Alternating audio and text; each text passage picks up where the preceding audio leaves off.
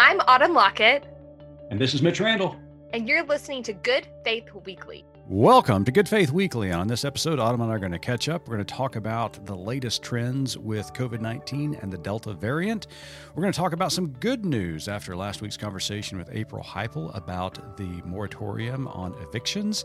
We're also going to talk about what's going on in New York State with their governor and possible impeachment plans. And then later on the pod, Autumn and I sat down with Paul Knowlton and Aaron Hedges, who are the authors of a brand new book called Better Capitalism. So stay tuned. It's a good episode. I'm Reverend Starlette Thomas, a womanist in ministry and the host of the Raceless Gospel podcast from Good Faith Media. It's season 2, and we're still talking about that taboo trinity: race, religion, and politics. This season of the Raceless Gospel has 8 episodes, 8 podcast church services. The doors at this church are open, and we're going to talk about the sticks and stones we carry faithfully that break the skin and bones of Christ's body. And on each episode, we're joined by those who bring perspective and insight as to how we set these broken bones and perhaps make things right. The Raceless Gospel Podcast, 8 episodes. I'm your podcast pastor, Reverend Starlette Thomas. Join us as we discuss the church in North America's bodywork. Learn more at goodfaithmedia.org.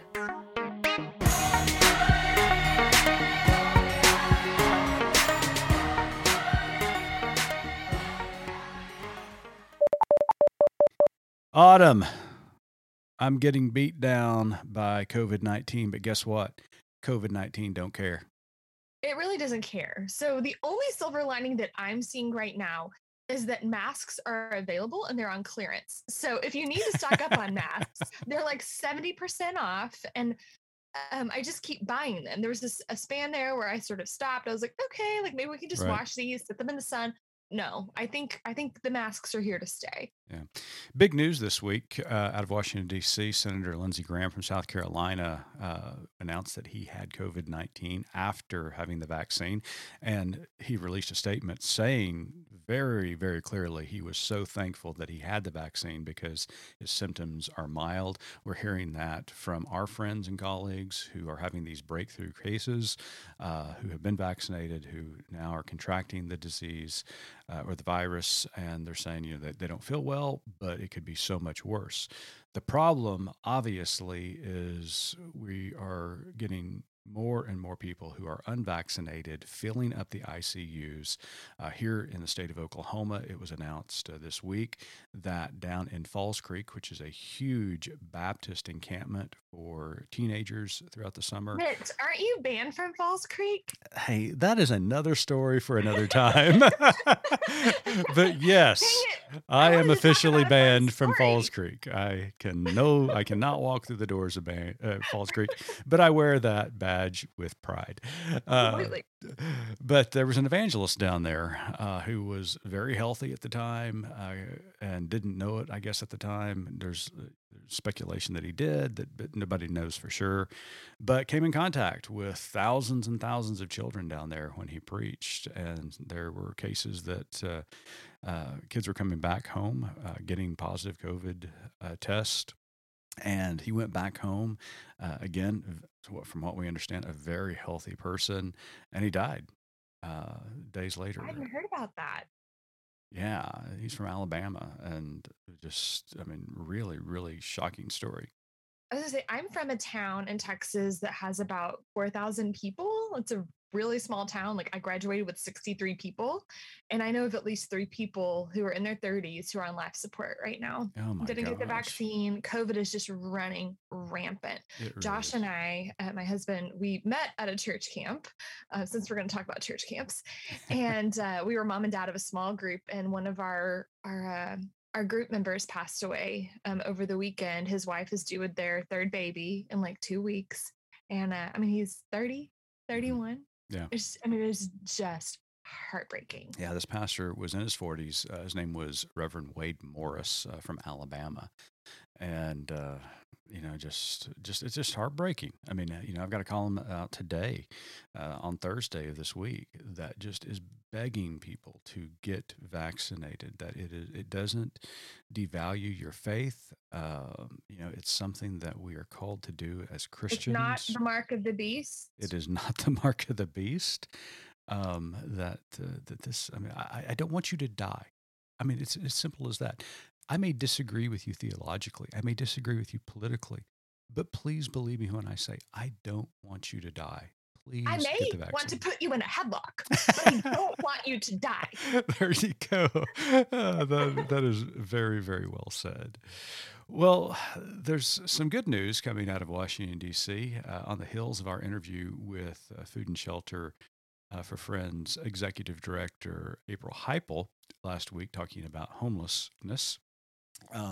The Biden administration announced that they are extending the moratorium on evictions, and this is a tough one. I mean, it really is. I don't want anybody to get evicted. I want people to have a place to live, but I also am, sympathetic to those homeowners who are, who own the homes, who may not be getting rents. I mean, they're going to have to make some difficult decisions as well.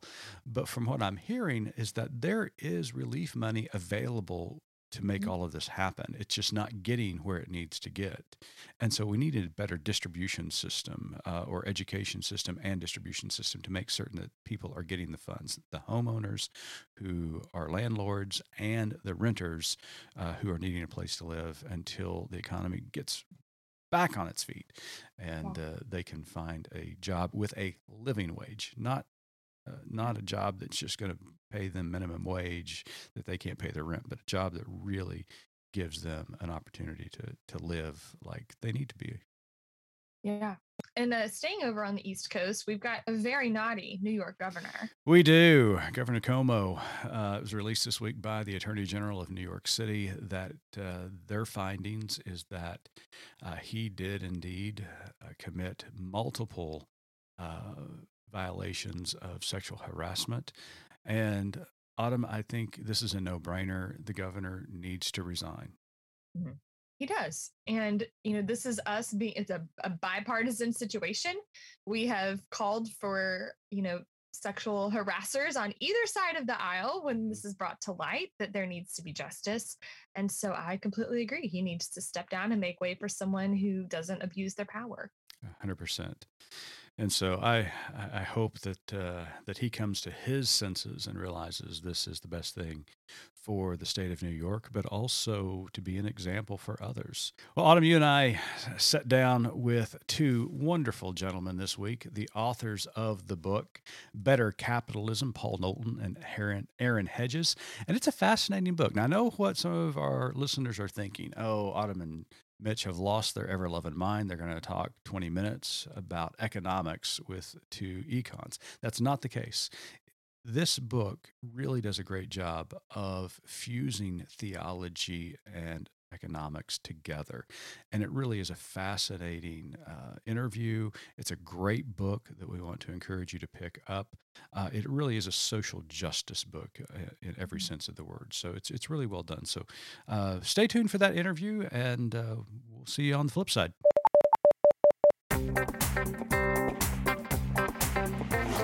I'm Jenna. I'm Ashley, and we're Reverends. Revs on the road. Hop in the car with us and come along for the ride. As we step out of the pulpit and see what God is up to in the world. We're not leaving the church. We're just finding it in all kinds of beautiful places. Revs on the Road, a podcast from Good Faith Media. We travel the country. From the comfort of our place in Dallas for now.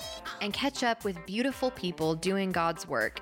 Advocating for disability rights, healing from church hurt and spiritual abuse, promoting mental health and the power of community, integrating spirituality and art, working for racial justice, and so much more. We've got red light rants, pit stops, and detours. Faith is a journey, and we're on it. So ride along with us. The Revs. On Facebook, Twitter, and Instagram at Revs on the Road. I'm Jenna. And I'm Ashley. We're Revs on the Road. A podcast from Good Faith Media. Learn more at goodfaithmedia.org.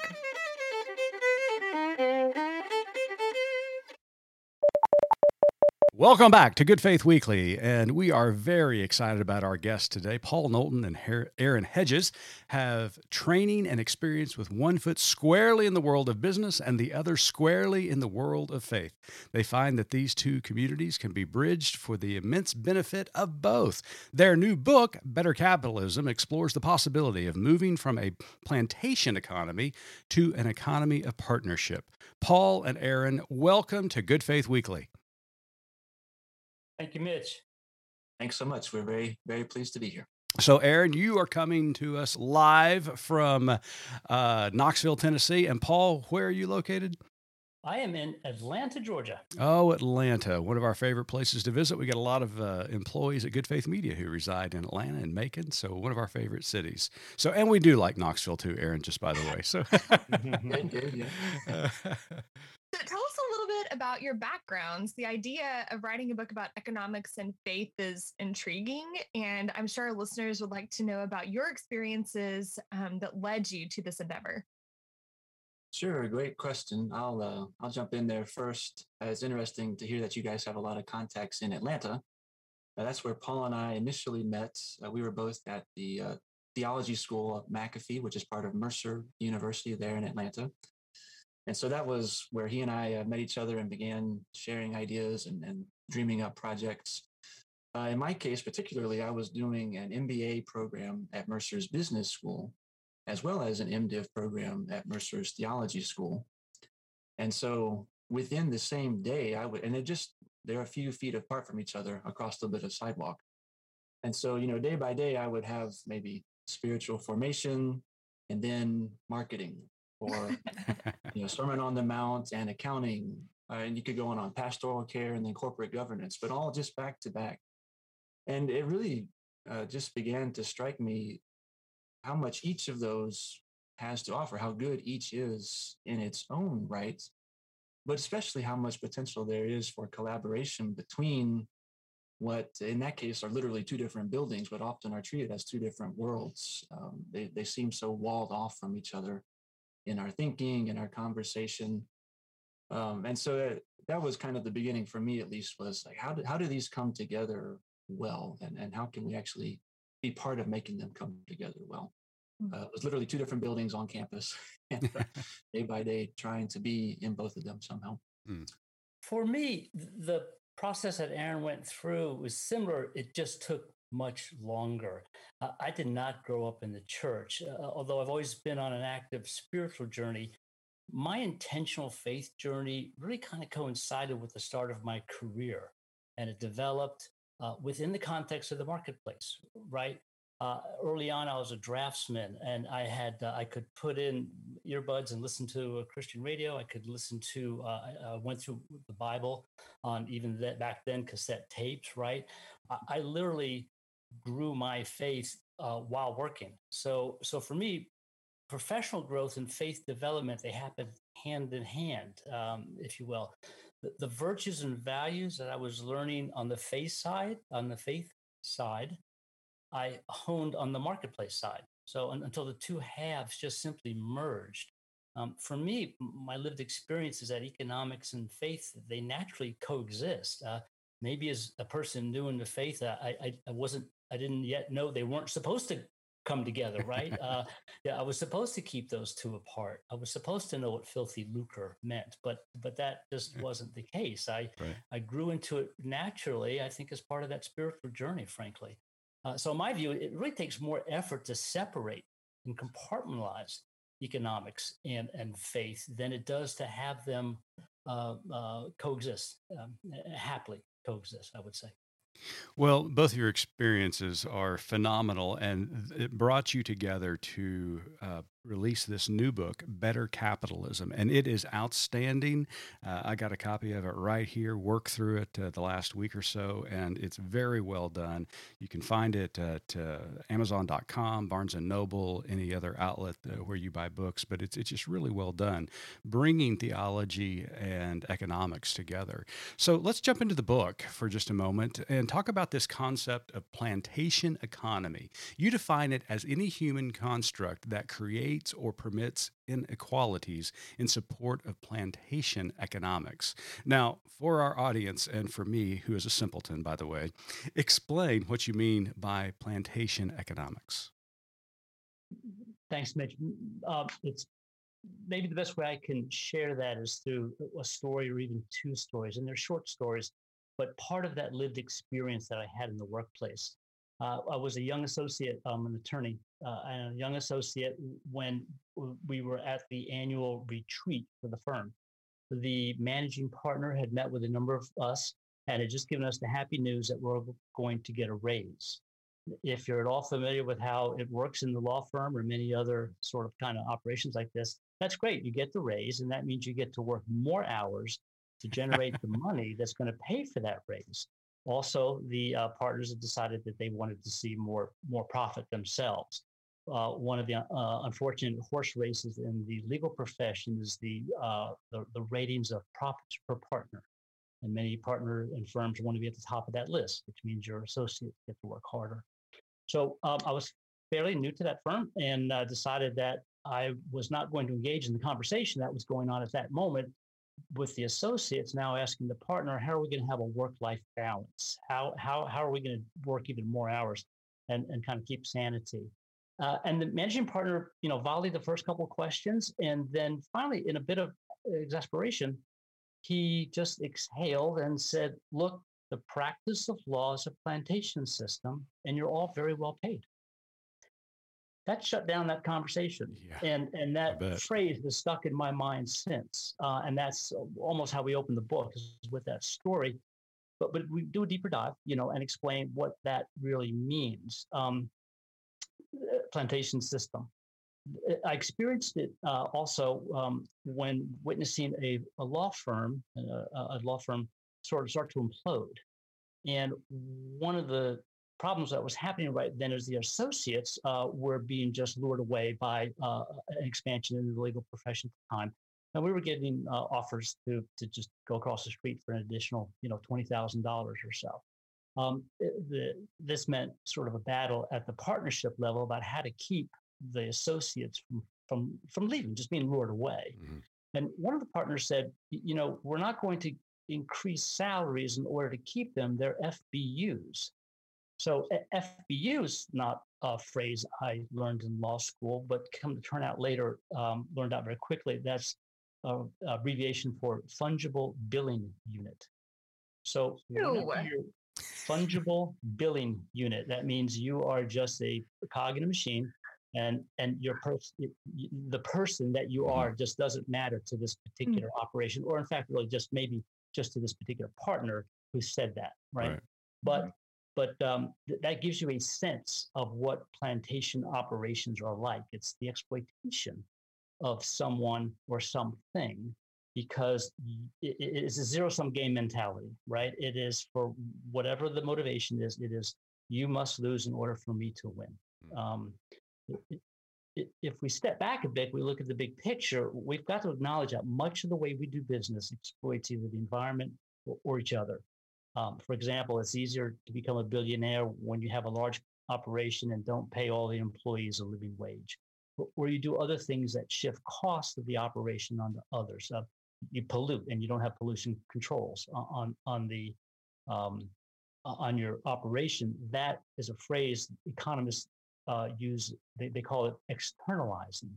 You get to externalize the cost of your operation. Well, the neighbors may not want to be externalized, with your output. But these are the sorts of things that we do to exploit each other, and that simply has to end, right? That leads to another concept that you mentioned, ownership society. So you recall the story of John Bogle, creator of index funds. You quoted him as saying, "Our ownership society is gone and will not return." Our agency society has failed to serve its principles as corporate managers alike have placed their own interest above the interests of the beneficiaries and owners. It's time to begin the world anew and build a fiduciary society in which stewardship is our talisman. How has ownership society failed? Now, before you answer this question, this was really an intriguing section for me personally, because I am Muskogee Creek, part of Native American ancestry in this country. And if there's one conversation that I had with my elders, it was this idea of ownership. The Native Americans could never understand that concept of ownership. So I am waiting with bated breath about this answer. All right. Well, no pressure. It's a great question, and I appreciate the context, Mitch. Because I think one just clarification maybe in Bogle's quote, he doesn't say that ownership society failed. He says ownership society is gone. It's simply being in the past. Okay. And agency society has failed, and both aspects of that certainly matter. What he meant by that idea of ownership is the person directly owns their enterprise. It's the family farm, it's the family-owned business or the individually owned business. And so the owner is directly there with direct visibility, even hands-on, knowing what happens, how it's done, what works, what doesn't work, caring about the whole. And what Bogle says is that's just not reality anymore. Now, there still are some small businesses, but in terms of general influence in our society, much larger corporations clearly wield far more influence. The Fortune 500 and that sort of thing just has more resources and more sway in our world than small businesses at this point. So that's what he means by the ownership society is gone. It, not in a sense of total extinction, but it is just less influential than this new thing of agency society. So an agency society, well, there are boards at these big companies, and in theory, they are the agents of the owners. So we're all shareholders, even if you don't own individual stocks. Somebody that you work for or your company has mutual funds that are owners of these companies. We all own them at some level, but we don't know what's going on there. We haven't met the staff. We haven't looked at the operations, looked at the books. We are relying on agents, namely the board members, to supposedly act on our behalf. Board members are supposed to serve shareholders and supervise even the CEO, much less other staff, so that the company is run for the benefit of the owners, including shareholders. And we'll talk more about not just shareholders, but at least the shareholders.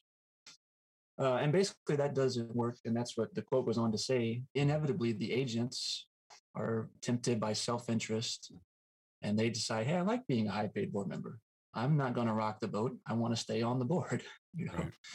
And so they do things that keep them in a position of benefit rather than seeking benefit for the actual owners, the shareholders. And it's a real challenge. And so then when Bogle goes on to say, we need a fiduciary society. We need people that don't just act as agents in theory, but act in good faith, fiduciary, truly in good faith of those they represent. And none of that is easy. I think it's the right concept. And we try to go, Bogle was talking about investing. So he was really focused on mutual funds and investment firms. Of course, he founded Vanguard, which put this into practice in a very powerful way. But we're really trying to think about the whole economy. So to use Paul's example again, if you are a partner, and you can note the irony of that term partner at a law firm that operates in the way he described, but not being an agent in theory for your employees, but being a fiduciary with them, operating in good faith, not calling them FBUs behind the scenes, but really working for their benefit as well as the firm's benefit. That's the idea of what Bogle's talking about. Ownership is not bad. It's just not what has sway in our world right now. What I love about the book is that you seem to be advocating from a move away from an ownership society to more of a caring society, a society where you're mutually responsible for everything that's going on. A stewardship society is what I'm thinking of. And I think you actually use that term, stewardship. And so that leads to this partnership economics that you're talking about. So let's talk a little bit about that. What is a partnership economy? Mitch, at its most fundamental level, it's the shift, exactly as you're alluding to, the shift that probably your elders would advocate for.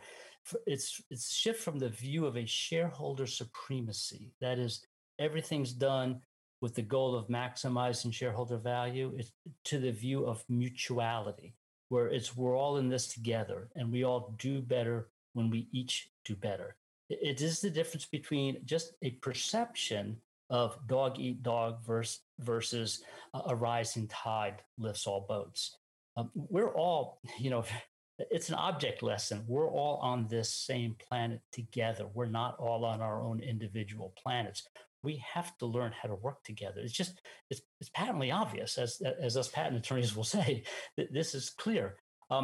It's what we're doing sometimes now is akin to perhaps us being all on a boat. There's a leak, and those who are extraordinarily privileged climb to the top of the mast and yell down, "Hey, your bottom of the boat is leaking." It's foolish, right?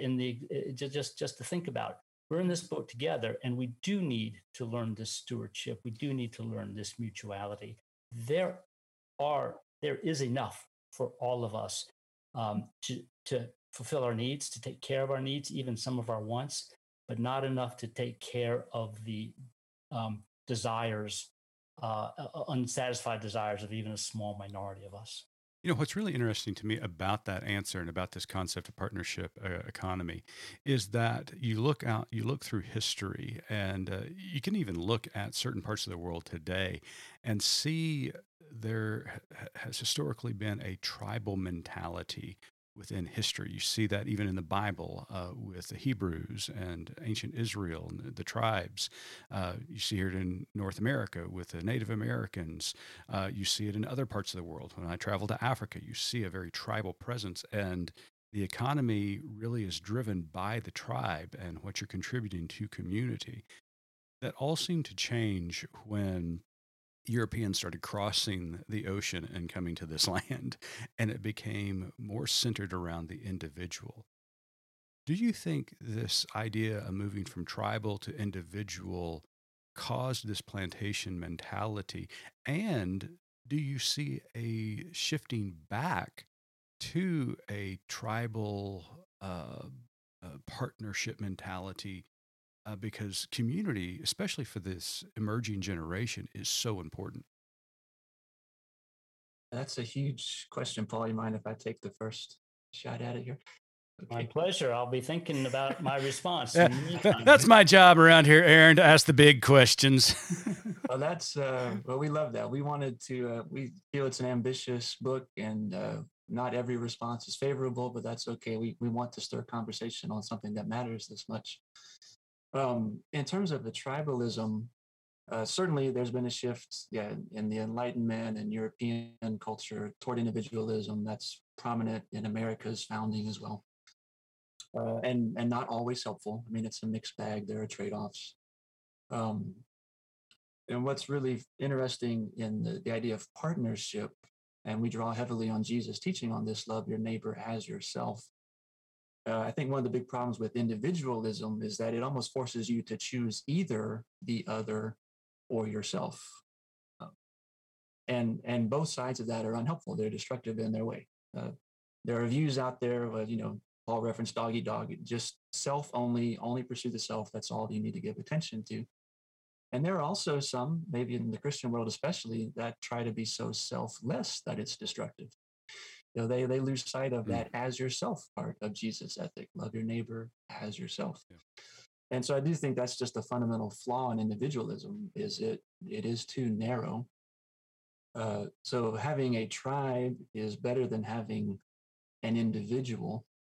At the same time, I would say tribalism is maybe too small. And so that becomes destructive when our tribe and your tribe are now in conflict. as opposed to, as Paul said, we're all in the same boat. And we can't just say your part of the boat is sinking, because it's the same boat that we are also on. And I think that's what we're trying to point to again with partnership in that total sense, whether you're thinking about it individually or tribally, whatever your group happens to be, operate in a way that's mutually beneficial. Yes, benefit for your group, absolutely. Have profit, have benefit. Do it in ways that also work well for those you interact with. And to put a little bit of a point on that, I think one of the tribes that's easiest to disparage, including in economics, is the 1%. And we hear a lot of vitriol, right, about the 1%. And so our bigger tribe of the 99% really loves to get on board about bashing the 1%. But if we really, I think, want to be serious about partnership, we have to remember that 1% is a dehumanizing term. It's kind of like an FBU. You know, those are also people that God has made and that God loves, and that ultimately we need to be loving those neighbors as ourselves. And they need to be. Aaron, sometimes they build a rocket and go into space. And it's just really wasteful. It is. That's right. The things that people do can be incredibly destructive. The people who do them are people. I hear what you're saying, though. Yes. But so that's where it's hard, right? There are, even in tribalism, there's always that other group, you know, that we can really get excited to bash. But if we really want to partner, that's it's everybody, you know. Yeah, and it will work best when everybody is at least endeavoring in that direction. Yeah. You know, it seems like you're talking about like a micro tribalism versus a macro tribalism, and you know, micro tribalism is that we have like in my ancestry we have tribes. Muskogee Creek, we've got Cherokee, we've got Choctaw. In a sense, we're making certain we take care of our tribal members. But there's a macro tribalism that understands we are part of this greater creation, and that it's a symbiotic existence that we all live in, and therefore, while you know, there's tensions within tribes, we often acknowledge our own humanity and our place within humanity and the larger ecosystem that we all live in. So I think it's very well said. Thanks, Aaron. I appreciate that. So changing gears just a little bit, another concept that you all mentioned in the book is Homo economicus, or Homo economics, human economics. You claim that humans are not walking calculators. What does that mean? Sure. Also a great question.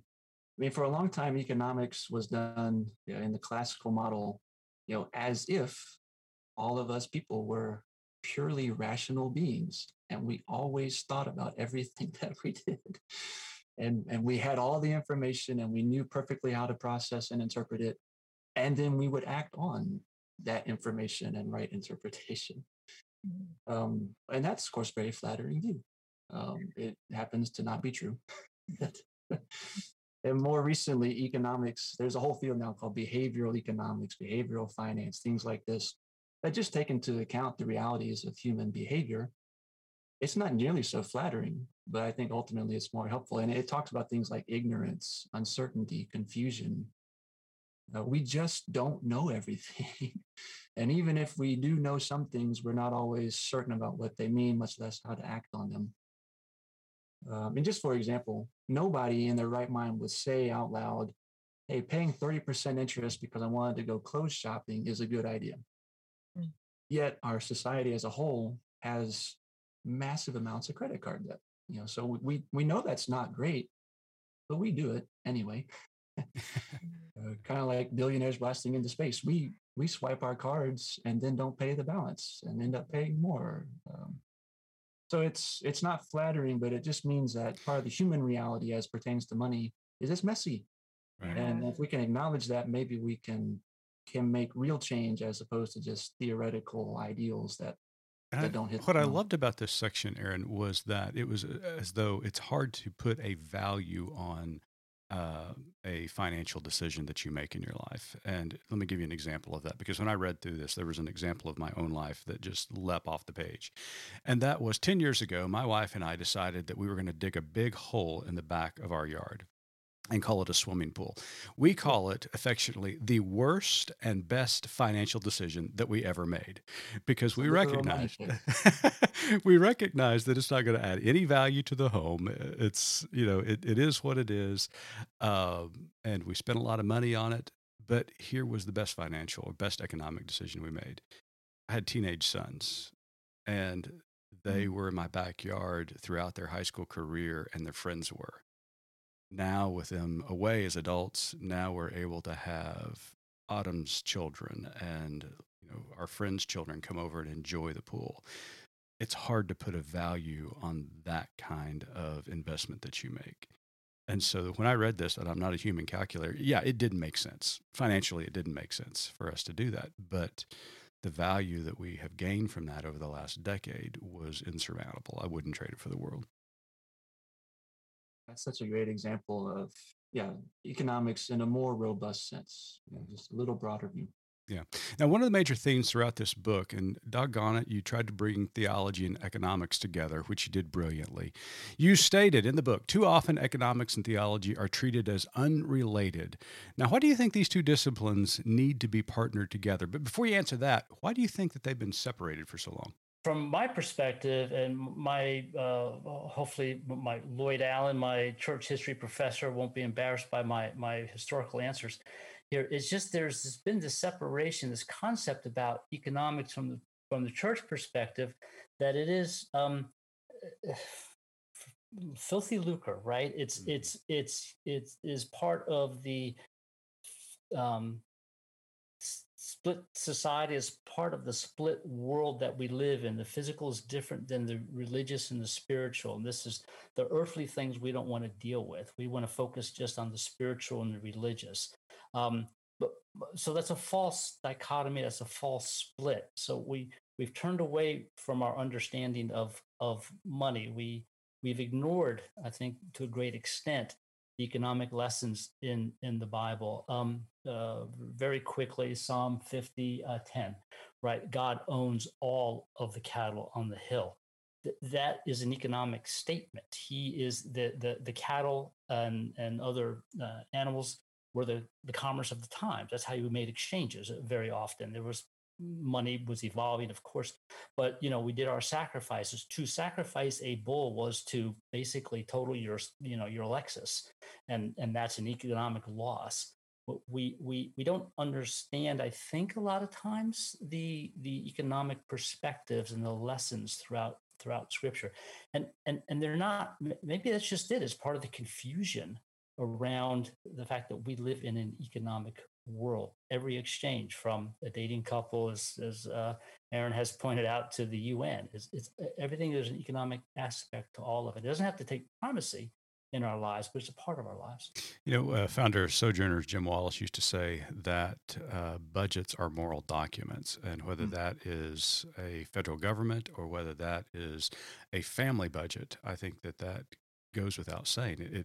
There is this spiritualness to it. There is this moral code, this ethical code when we're dealing with money. And the Bible does not shy away from that. It talks about it quite frequently. Unfortunately, we've gotten really good at compartmentalizing all of aspects of our life. That here's what we do with our economics. Here's what we do with our theology. Here's what we do with our governance, and we don't think any of them should intertwine. But the reality is, they all intertwine and they all play off one another. So I thought that was really interesting in the book. So you guys also tackle the problems of racism associated with inequalities. Can you briefly explain the importance of the relationship between racism and economy? My perspective influenced the writing there, and I think Aaron was, of course, congruent, but there's this concept of immutable characteristic, right? It's the characteristics we have no control over: race, gender. We carve out exceptions for religion, but I learned those concepts in civil liberties in law school, and for me, this idea of a immutable characteristic just solidified my thinking that racism is a false construct. But where we have it, where it exists, and it exists in throughout plantation system economics, it is then a factor that's used to judge another person. And when we judge, we start to exclude, we start to shut out. So for us, we connect the dots from judgment on immutable characteristics, racism, gender, age, discrimination, however we want to, whatever bucket we want to discriminate against. It is then we use to separate that person or people, divide them, push them aside, and then exclude them from the party. In a lot of cases, economic success. That's how we see that. But we also see, economic inequality in a lot of ways right now. Race almost might become, or discrimination may almost become a secondary factor. When it's about power and control, everybody after that's an FBU, right? Everybody after that is a tool to exploit. If it's about power and control. And I think that that the church really can help with, I think at this time, is the theology of enough. If we can teach a theology of enough. And we introduced the concept in the book, and we actually have what we call enough factors. Right? Here's some reasonable numbers by which we can maximize our own income, and maximize our own wealth. And at this point, that's enough. We can live very well on this amount, and now you can figure out what to do. When Jesus says the poor will always be among you, I often wonder, isn't that because they're how the rich learn to share? We saw this idea of economic inequality, especially generational, up close when we visited Tulsa, Oklahoma this summer and commemorated the 100-year anniversary of the Tulsa Race Massacre. A lot of people know about the 18 hours of hell that North Tulsa went through with all of the killings and shootings. What a lot of people did not realize, that we learned a lot about in our time there in Tulsa, was what happened after the fact. The reason it was called the Tulsa Race Riot was for insurance purposes, because the centralized part of the North Tulsa was the Black Wall Street, and it was incredible. They're sustainable businesses. Lucrative. it was really amazing. But because they called it a race riot for insurance purposes, then when the claims started coming in, they were denied. And so a lot of businesses were not allowed to build back. And of course, then, on top of that, redlining began to be a thing. And all of a sudden, you had this incredible community that was prospering. And because of racism, it has put into place a generational system of inequality. There was no way generational wealth was handed off to the emerging generations that were coming up behind these people. And, racism really had an effect. 100 years ago, it still has an effect. I am from Tulsa, Oklahoma, grew up there, and I've seen the poverty in North Tulsa. And you just cannot convince me that direct moment where racism was at its height did not continue to benefit those in power, those who had wealth, and suppress and oppress the Black community in Tulsa. And so, I think, your section on racism is really valid and really well stated. Yeah, thanks, Mitch. And just to kind of echo what Paul said, we really think about this economic aspect as being upstream, so to speak, of some of the other contentious social matters in our world. Because until that power dynamic is addressed more at the root, including the very real economic aspect of exploitation, then you can talk about diversity all you want, but if we're diverse in a system that's still exploitative, we haven't really gained anything. We need to be diverse in a system that is beneficial. Mm-hmm. And so we're really trying to get behind the sort of surface eruptions and go more to the root if we can. Yeah. Well, I'll tell you what, I could talk about this all day, but this has been really, really fascinating. We appreciate both of you. The book is entitled Better Capitalism, and you can buy it today at Amazon, Barnes & Noble, wherever you buy your books. It's very well done. Congratulations on the book, both Aaron and Paul. But before we let you go, Autumn's got one last question for you. Yes. Our tagline at Good Faith Media is there's more to tell. So in light of everything we've talked about today, what is your more to tell?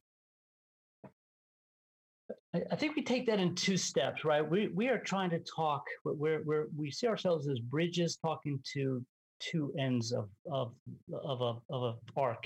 We're talking. We want to talk to the churches. We want to talk to business communities. So at least to the churches, we need to. We would like to help them bridge that Sunday, Monday gap. I don't think I've ever been in a sermon where, as attentive as I wanted to be, my mind didn't drift to what I had to do Monday morning, or what economic, there's always an economic problem, a money problem that would come back to my thought, and I would almost have to mindfully push it out of the way to pay attention to the sermon. Money's always on the mind. And theology offers so many solutions for which I don't think we've really dug into well enough to apply good solutions to.